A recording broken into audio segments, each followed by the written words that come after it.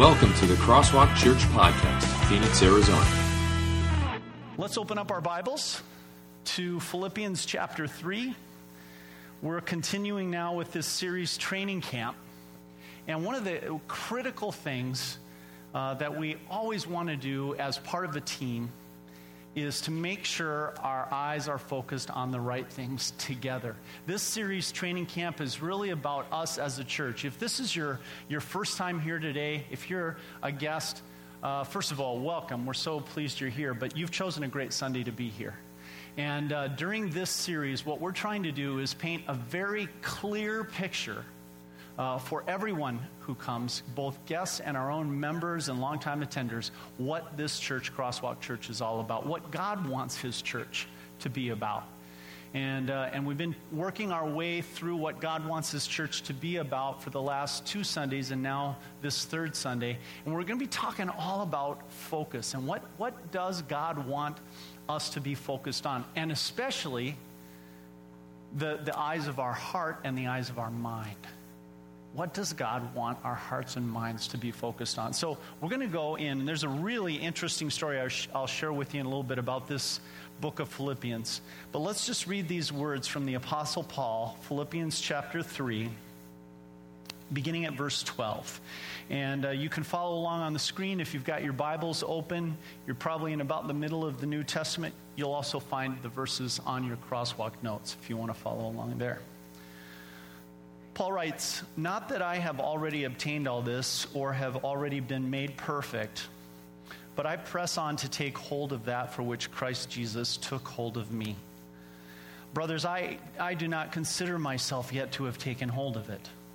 But one thing I do, forgetting what is behind and straining toward what is ahead, I press on toward the goal to win the prize for which God has called me heavenward in Christ Jesus. All of us who are mature should take such a view of things. And if on some point you think differently, that too God will make clear to you. Only let us live up to what we have already attained." Have you ever had your eyesight go out of focus?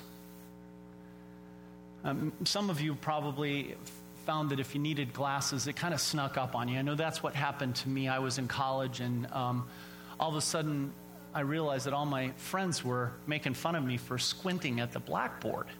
And I didn't even realize I had that big of a problem. I didn't even know that I was squinting that much, but clearly I was, because they were laughing pretty hard at me. So after the first semester of my college year, I came home at Christmas and I went to see an optometrist. And I still remember this. He had this sort of heavy contraption, which was like an eyeglass frame. And he could put different lenses in it and get the right prescription, sort of just to give me a test view of what it would be like when my real glasses came. It was heavy and everything and kind of awkward.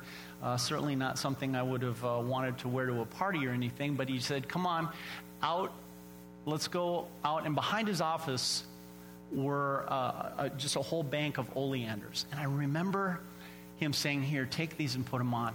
See, look at those oleanders first before you do, and now put these on." And all of a sudden, I put those on, and boom, those oleanders had leaves on them. It was amazing. And flowers. I don't know if any of you remember maybe the very first time you put your glasses on, and things came in to focus in detail, and how awesome that is when that happens. And I think as a church, that's what we have to do sometimes, is we have to get our God goggles on, put our glasses back on, and say, where does God want us to be focused? And especially, where does He want our hearts and minds to be focused? And that's what we're talking about this morning, as we talk about getting our eyes on the prize and really seeing what the prize is that God wants us to have in focus. What is that? What does God want you and me, us together as a church, to value? And that's a more complex question than you might think, because there are a lot of things that a church can be about and do and value. one of the things that I did was I printed out session 3 of 101 class. And here's one of the things that we teach when you come to our membership class. Church is a place where people go to look religious for an hour a week, right? No. Okay, but that's what some people think, right? Church is a place that is only interested in my money. That's not right either, but that's what some people think. Church is a place where I can meet with others who have the same interests. Well, of course we want you to make friends here and find people who share your interests, but is that really the prize that God is looking for us to be after as a congregation? I could go on. Those are just a couple of examples just to show you that there are a lot of things that church can be focused on, but what is it that God wants us to be focused on? Now, I'm going to show you a clip that really gives us another reason why it's sometimes hard to stay focused on the right things, not only as a church, but also individually. Life is coming at you fast, right? And this clip is from the movie Invincible. And the movie is about Vince Papale, true story, of a 30-year-old bartender who tries out for the Philadelphia Eagles when Dick Vermeil, the coach at the time, decides he's going to have an all-call and let anybody who wants to try out for the team. The scene where all these guys come out to try out for the team is hilarious. It's not the scene I'm showing, but if you get the movie Invincible, you will laugh your head off at that scene where all these guys are trying out. But Vince has had like this huge string of stuff going wrong in his life. His wife has just asked him for a divorce. He's lost his job. He's trying to make ends meet somehow just by being a bartender. And then Dick Vermeil says, anybody want to try out for the Eagles? And Papale does. And he makes the team. And this is a picture of him getting in the game. Vermeil has said, okay, he made the team, I'm going to try him. And I want you to notice, because this clip does a great job of showing you how fast stuff comes at you. And when stuff is coming at you, like it is in all of your lives, how easy it is to get distracted and to lose focus. Play the clip. I love that when the guy gets up and goes, I'm going away from you, Vince Papale. I don't even want to be near you right now. As if what Vince Papale has just done is going to rub off on him. Have you ever had that feeling in life? That deer in the headlights feeling? That I just got blindsided by life feeling? That the wind is totally knocked out of me? I can tell you, as a church, we've had that experience. And that's why that scene, I think, is important to us, not just as individuals, but as a church. Man, we've got life coming at us fast as a corporate body trying to follow Christ where he leads this church. And sometimes as a church, we're like, oh, and it feels like God is grabbing us by the face mask and saying, you know, I stuck my neck out for you. I sent my son for you, and this is what you give me back. And honestly, even as the leader of a church, I sometimes want to just hang my head and go, man, I know, God, we're not staying focused and we're getting blindsided by stuff. And maybe some of you feel that way too in interactions with me or the staff or with one another. So what is it? What is it that God really wants us to stay focused on and to make sure we don't lose sight of it and we don't get blindsided? Whether it's you as the individual Christ follower or us together as a team, how do we stay focused on the right things and get our eyes on the prize? Well, it's intriguing because the Apostle Paul was going through some stuff very much like Vince Papale. I mean, talk about a string of bad stuff happening to you. I told you there's an interesting story behind this book of Philippians. Do you know what happened to the Apostle Paul in the lead up to him writing this letter to the Philippians? Paul had spent his missionary journeys planting all these churches and congregations, making sure Christ was being preached, people knew their Savior. and the way back to God through Christ. And on his third missionary journey, he gathers up this offering of love to carry back tenderly to the congregation in Jerusalem, because this congregation is hurting big time. They're going through a famine, and Paul gets all the churches in Asia Minor and all the churches in Greece to pull together, get an offering, and help the people in Jerusalem. When Paul gets back, and imagine, he's got to be thinking to himself, man, I know this, I'm doing good stuff for God here, and I'm helping people, and I'm helping these people love these people. And how does he get rewarded for that? Well, he gets blindsided. He goes into the temple, and a riot breaks out, and everybody points the finger at him, and he gets blamed for the riot. In fact, Roman soldiers have to come in the middle of this riot and break it up and pull Paul up out of this crowd and arrest him just to keep him safe. There's no grounds for any charges against Paul, but ultimately, he literally, for the protection of his life, has to be taken out of Jerusalem to the Roman garrison in Caesarea, miles away, just so that a murder plot that's being hatched against his life can't be fulfilled. Even then, Paul's thinking to himself, this is going to be quick, it'll be short, I'm going to tell him what happened. There's no basis for any charges against me, but literally he sits there and he rots in jail in Caesarea for a couple years until a new Roman governor comes in. So imagine this, there's no basis for any charges, and you're in prison. The new governor comes in, and you got to be thinking, well, finally, this guy's going to see, and he's going to reverse things. Well, he wants to send Paul back to Jerusalem, right back into the hotbed that he had escaped from several years earlier. And so finally, Paul, being a Roman citizen, does what he has to do. He says, look, I'm a Roman citizen. This is enough. I'm appealing to Caesar. I'm not going back to Jerusalem. I'm not staying here any longer. Send me to Rome, and we'll let Caesar hear my case. Being a Roman citizen, that was what they were forced to do. And so finally, Paul must be thinking, here's the answer. I'm going to get myself out of this. He boards a ship with a Roman soldier for a guard. And in the midst of this journey, this whole huge storm comes up and shipwrecks the ship. And he barely escapes with everybody on board.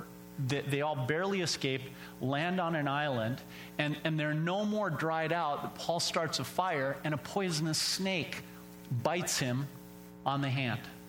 And everybody says, see, this guy is cursed. He must be guilty. That's why he's going to Rome. And it's just all falling apart, one thing after another. And then he gets to Rome finally, safely, after all this. And what does he do? He writes letters to these congregations that he has established. And he writes a letter to the Philippians that today scholars call the letter that's all about joy. Where in the world does this guy find joy after all that string of stuff has happened to him and he's still in jail?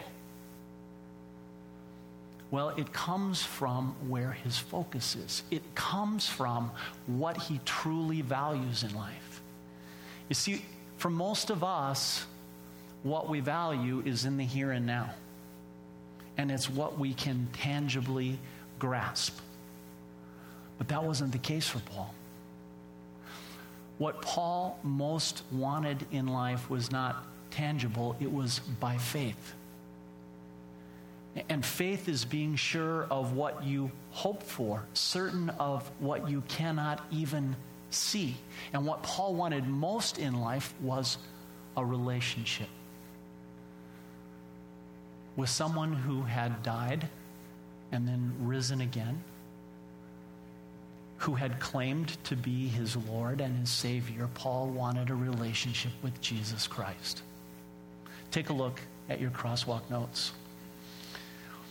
Notice what he says in Philippians chapter 3, 7-9. Now, this is just before the verses that we read earlier. He says, but whatever was to my profit, I now consider loss for the sake of Christ. Clearly, that's where his focus is. His prize that he has his eyes on is Jesus Christ. What's more, I consider everything a loss compared to the surpassing greatness of knowing Christ Jesus my Lord. This relationship is the key relationship in my life that I must have. For whose sake I have lost all things. I consider them all rubbish, that I may gain Christ and be found in him, not having a righteousness of my own that comes from the law, but that which is through faith in Christ, the righteousness that comes from God and is by faith. Does that help clarify what Paul means when he says in verse 12 of what we read earlier, not that I have already obtained all this or have already been made perfect, but I press on to take hold of that for which Christ Jesus took hold of me. Christ Jesus took hold of me so that I would be in a relationship of love with him. And now he says, I press on so that I can hold on to that relationship with Jesus Christ that he took hold of me for. Now, this is really saying a lot more than you might realize, because you have to realize who Paul started out as to get the full grasp of what this is really all saying. And to help you understand, I want you to imagine yourself as a running back in a football game, all right? And the quarterback turns around and he hands the ball to you, and you've got it, and you grab hold of it. What's the first thing you're looking for? You're looking for the hole, aren't you? You're looking for the gap that allows you to run through your offensive lineman past the defensive lineman that they're blocking. And if you've ever played running back, you know that that's not as easy as it might sound. Every now and then, your linemen are good enough to open a hole the size of a truck, but more often, that hole opens and closes about like that. And it's not the size of a truck. You're lucky if it's the size of a half a motorcycle. And you got to get through it right now. Paul wanted nothing more than a relationship with God. It's clear from what he's saying here. But the way he started out was trying to go into the wrong hole, to get through all this stuff that was going on in his life that had blocked his relationship with God. The same thing that blocks your relationship with God and mine. We're rebellious sinners. So is Paul. What we talked about in baptism. He was not born holy and righteous. He was born full of sin, alienated from God, distant from him, blocked off by the wall of sin from God. That's how we are by nature, and that's how Paul was by nature. And he's saying to himself, how do I get back? And Paul grew up a Pharisee, so his early coaches taught him, here's how you get back, Paul. You run through the line on your own power. You create your own hole. In other words, be a good person. And if you're a good enough person spiritually, if you follow the commandments, if you complete all the Jewish rituals, if you're circumcised and you attend all the festivals, you love your God with all your heart, mind, soul, and strength, you love your neighbor as yourself, if you do all of this perfectly and well, if you're a Pharisee of the Pharisees, Paul, you will win your way back to God. Just earn it. And you and I know that there are still a lot of us, even in Christian churches, maybe even some here in church today, who have invested in that hole. I am going to work my way back to God. I'm going to be a good enough person that finally God will say, man, and he'll be like the football coach. He'll pat you on the butt and say, you did it, man. You were good enough. We're back in a relationship because you did enough good stuff. And guess what's going to happen to the person that thinks that? They're going to constantly be put down for a loss. That's not the hole. The only hole available in the line of our sin, guilt, shame, and rebellion is Jesus Christ. And that's why Paul says what he says here. Look at this again now. Whatever was to my profit, all that Pharisee stuff where I thought I could earn it by being a good person, doing enough good stuff, I now consider that to be lost. That's garbage. What's more, he says, I consider everything a loss compared to the surpassing greatness of knowing Christ Jesus my Lord, for whose sake I have lost all things. I don't even think about that stuff anymore because I have Christ. I consider them rubbish. That's actually a very nice word because the Greek word there is poop. Literally. In fact, if you look at the King James, it says dung. There's enough horse riders around here. You know what dung is, right? It's poop. I consider all my efforts before to be rubbish. It's nothing more than poop. Right? What I want now is to have what's really valuable.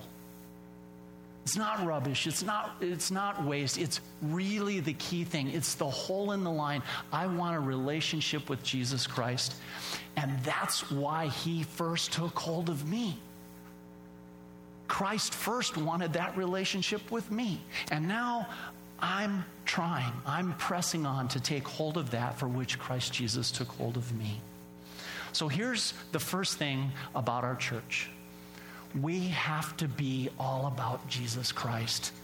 And if our church is that running back, he is the one and only hole in that line of sin, guilt, and shame that we constantly run through. Find the hole. And as a church, let's find the hole, and Jesus Christ is our only hole through sin. Now, as you're going through the hole, what do you expect? You got the ball in your arms, right? You expect to sail through the hole every time untouched? No, in fact, I remember when I played football, I've already shared with you, I was no great athlete, but I did play football.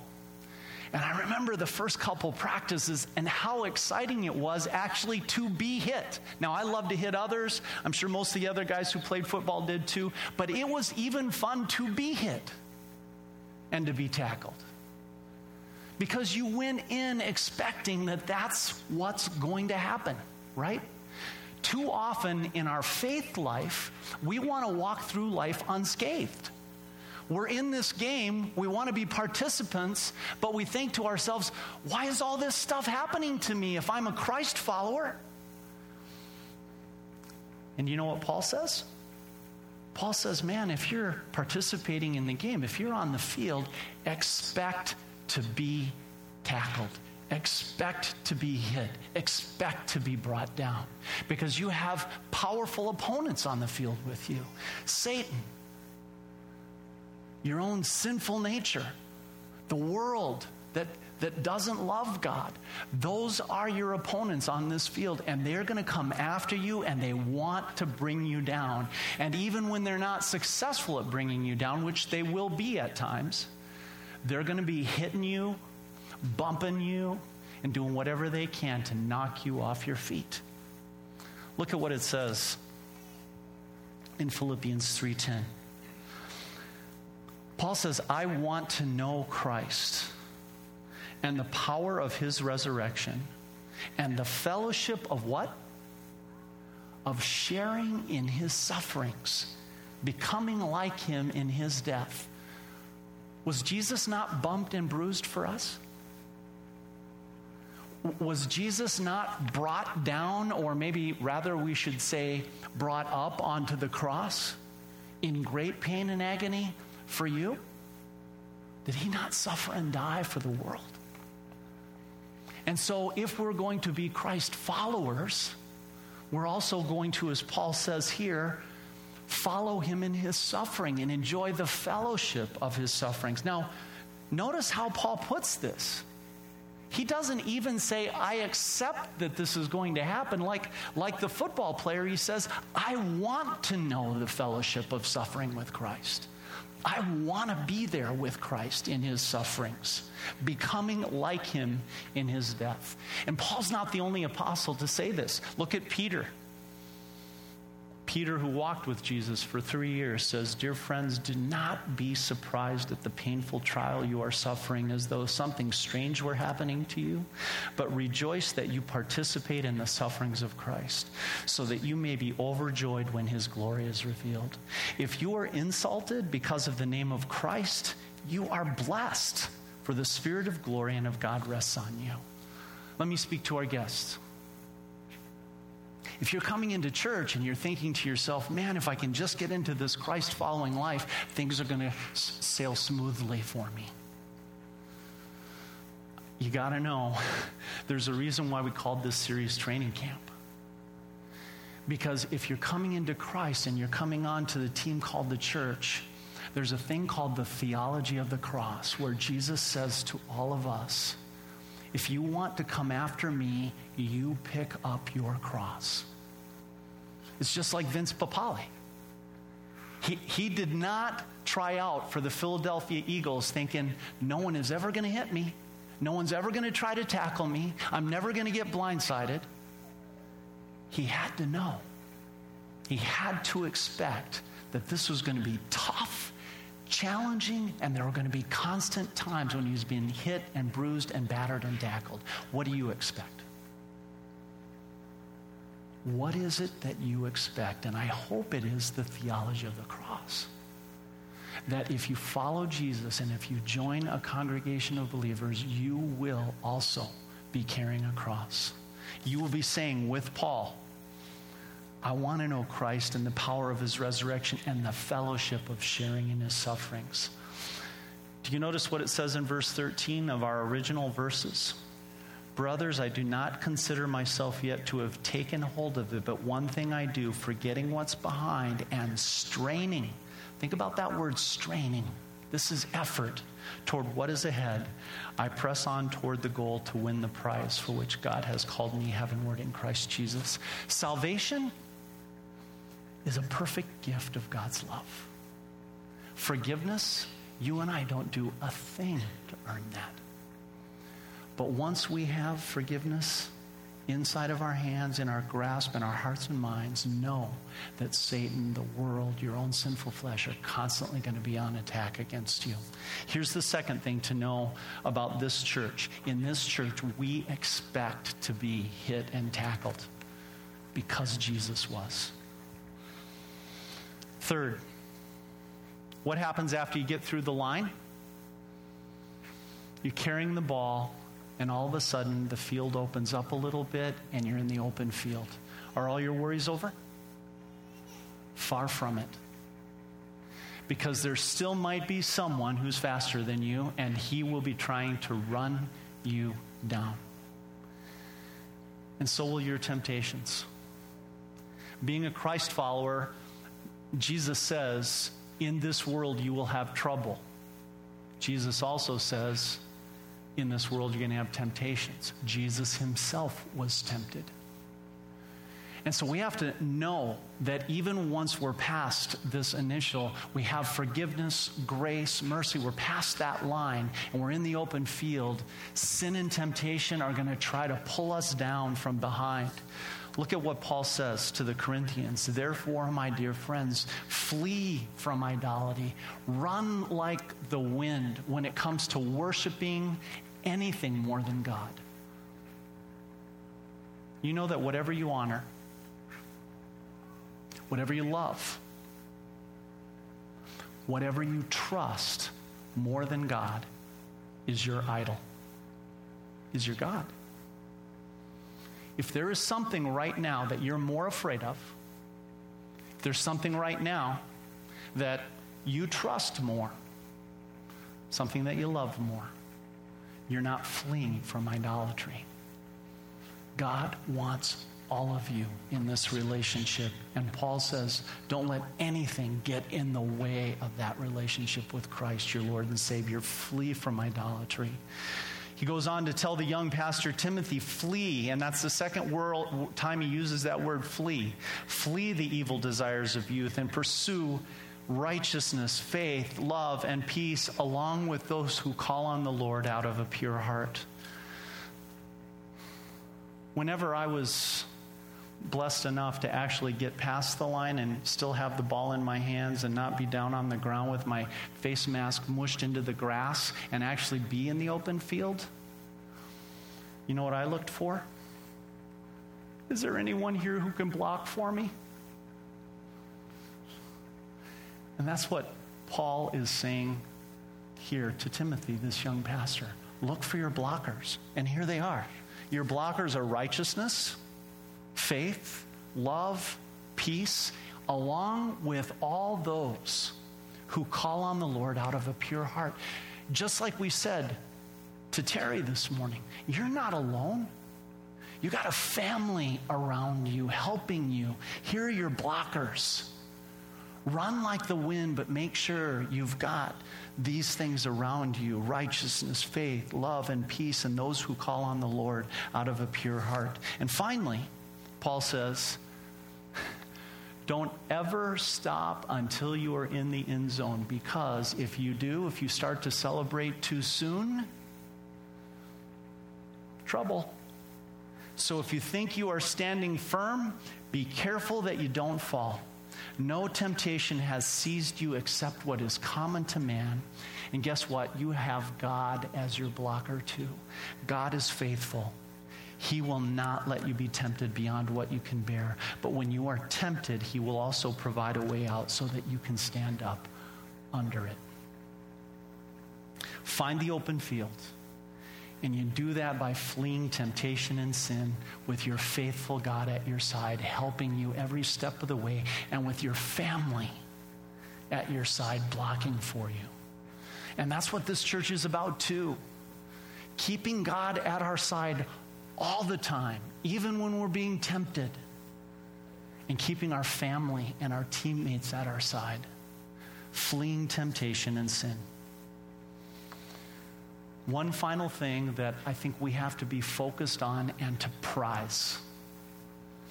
Take a look at what it says here. Paul says, I want to know Christ and the power of his resurrection and the fellowship of sharing in his sufferings, becoming like him in his death, and so somehow, and here's the important part, to attain to the resurrection from the dead. Paul says, I broke through the line by finding my hole, and that hole was created by Christ. He is the way, the truth, the life. I came back into relationship with God through my relationship with Christ. As I was going through the line, and even today, there's all kinds of trouble. Just the way Jesus promised, in this world you will have trouble.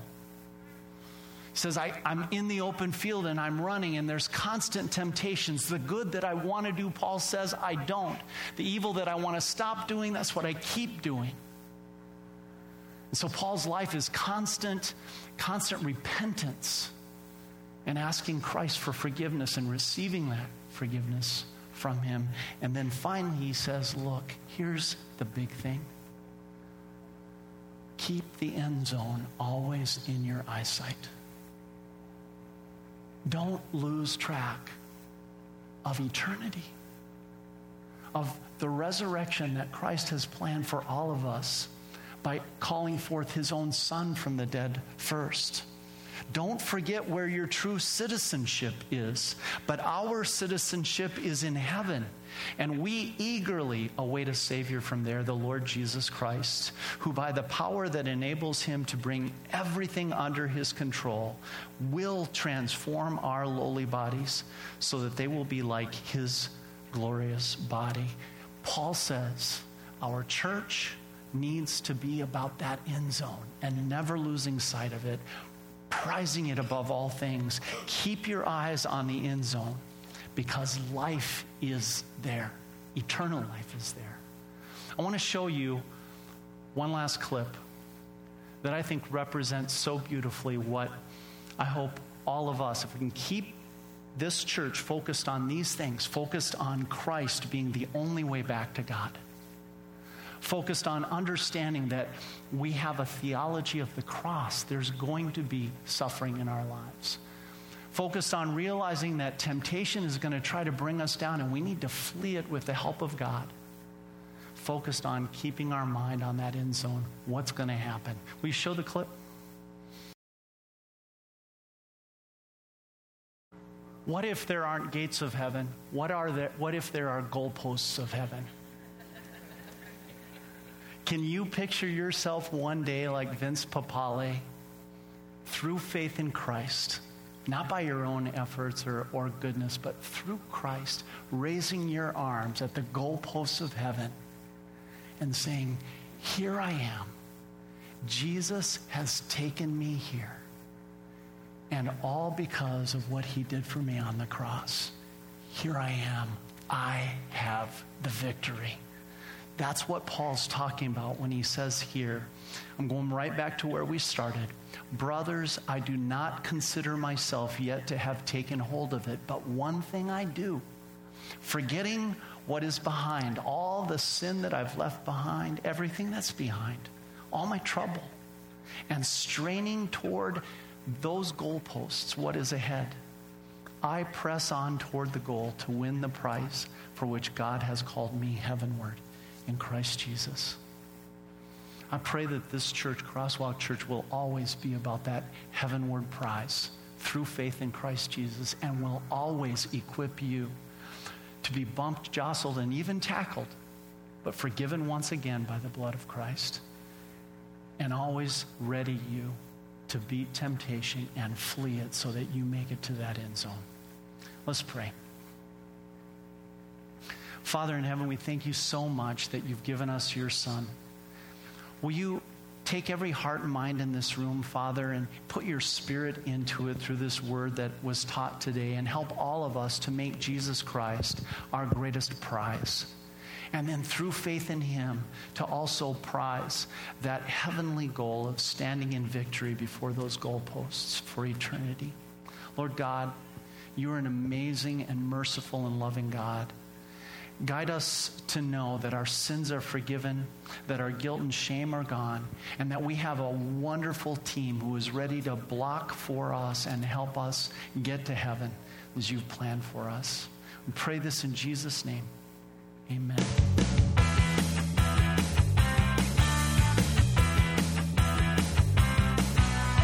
Thank you for listening to the Crosswalk Church Podcast. For more information, visit us at crosswalkphoenix.com.